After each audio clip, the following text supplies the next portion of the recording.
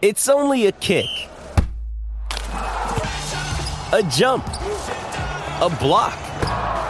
It's only a serve. It's only a tackle, a run. It's only for the fans. After all, it's only pressure. You got this. Adidas.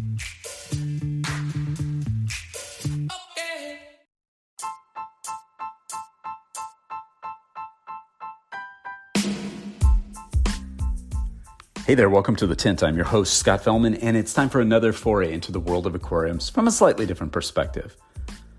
The definition of the word through line is a common or consistent element or theme shared by items in a series or by parts of a whole. So keep that in mind in today's little podcast. Now, I recently returned from another speaking gig. These are always a lot of fun for me. This time I was in St. Louis, Missouri, in the Midwest of the United States. I visited a club with some very advanced, super talented hobbyists. Some who are even like icons in hobby specialties. It was pretty cool. It was a lot of fun, as they almost always are. However, this trip, left me with some real profound revelations about the hobby, which I'm still sort of processing in a way. An added bonus is that I was able to visit the amazing botanical method aquariums of our friend Melanie Holmes. It was incredibly satisfying not only to see some amazing aquariums, but to see, a truly talented hobbyist like her, she's a planted aquascaper by training, I guess, really find her way in the hobby, evolving from a traditional planted aquascaping type of mindset into a botanical method aquarist with a full-blown appreciation for ecology and decomposition and all that stuff. And observing her work, it was easy to see how her skill from one genre translated into our little specialty. The through line was this great understanding of ecology of aquariums. Her tanks were a celebration of life, aesthetic, and ecology. And any one of them, and I'll say this right here, was among the best botanical method aquariums I think ever created. It was impressive. I was also able to visit a fish room of a very advanced killifish breeder, and it was not only educational for me, it was enlightening. I took particular note of the techniques and the approaches that he was utilizing to manage a large number of aquariums and to keep a sort of a workflow of fishes going at all times. Perhaps what was most memorable to me was how he made adjustments to his techniques, like inducing spawning in his fishes, egg collection, incubation, and production of live foods.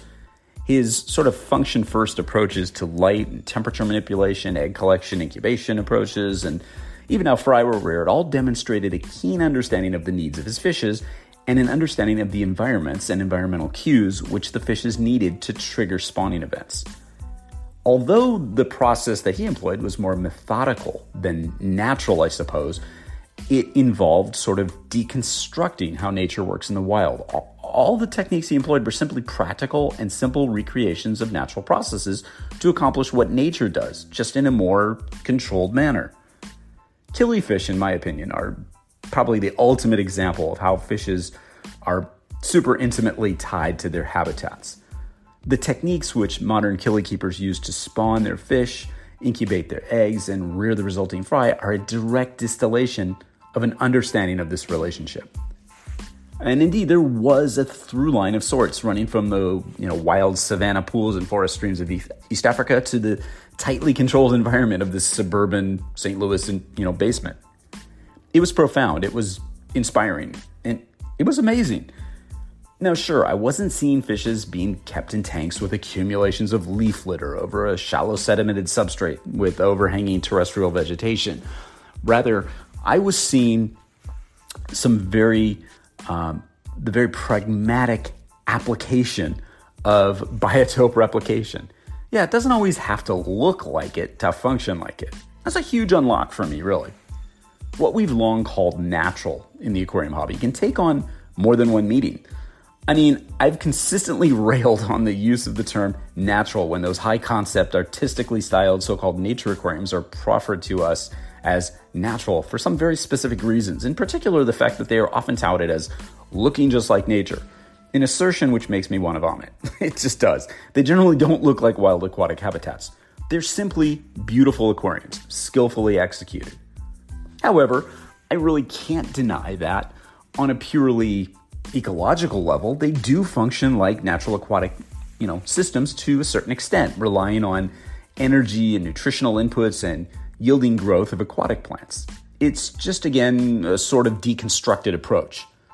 I think that it's the cultural arrogance and embrace of the most superficial aspects of aquarium keeping, coupled with the constant assertion that these tanks look like natural aquatic habitats by their proponents, which surround the nature aquarium movement, which has always sort of turned me off about them. It's not the work itself.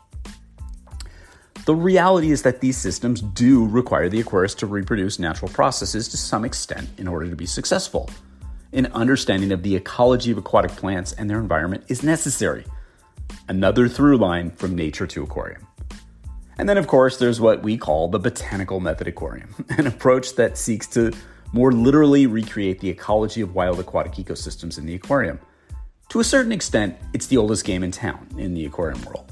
The approach which lovers of aquatic life centuries before us took to keeping fishes. Toss in some soil, leaves, twigs, and plants in an attempt to recreate the wild aquatic habitat as accurately as possible. We incorporate these materials in our tanks because they're what's found in the environments from which our fishes come, right? Yeah. Homage to nature by attempting to replicate the function of nature and making the effort to understand the relationship between fishes and their habitats. It's not some sort of arcane idea, is it? It's a through line for sure. All we're doing with aquariums, whether we are conscious of it or not, is attempting to reproduce the functions of natural aquatic ecosystems in our tanks. The idea of creating a multi-tiered ecosystem, which provides a lot of the requirements needed to operate successfully with just a few basic maintenance practices, the passage of time, a lot of patience, and careful observation, is something that's been discussed but rarely executed in the modern aquarium hobby until quite recently. Why? Not because it's difficult to execute, not because it's hard to grasp the underlying concepts. It's because it's difficult to try something which seems so contrary to what we're constantly exposed to in social media and elsewhere. It means doing something which we may find uncomfortable because we're told it's dangerous or reckless or dirty or whatever by pundits who neither understand nor appreciate what it means to truly embrace a natural ecological approach to aquarium keeping. It means adopting a different outlook, adopting or accepting a different yet very beautiful aesthetic. It's about listening to nature instead of the dude on Instagram with the flashy, artistically presented gadget-driven tank. It's not always comfortable at first for some to try, and it initially seems like you're somehow doing things wrong. Yet executing this type of aquarium is about as basic as aquarium keeping gets. The difficult part is understanding that this is an extremely natural, ecologically beneficial process, and that it facilitates the appearance of some things that you might not be comfortable with initially, like, cloudy water, fungal threads, biofilms, decomposition, all that stuff. Making those mental shifts to accept something different than what the aquarium hobby establishment has proffered as the way to go for generations now. Yet, it's not that different than what our distant ancestors did when they set up what we now refer to as an aquarium, a through line, one which requires mental shifts and the adoption of a long-term mindset. You have to give things time to establish and settle. It's about patience. It's about faith. Faith in Mother Nature has been doing this stuff for eons. Faith that you're doing something which embraces nature's processes so fully.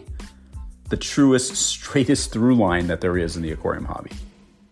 Stay diligent, stay curious, stay observant, stay patient, stay engaged, and always stay wet.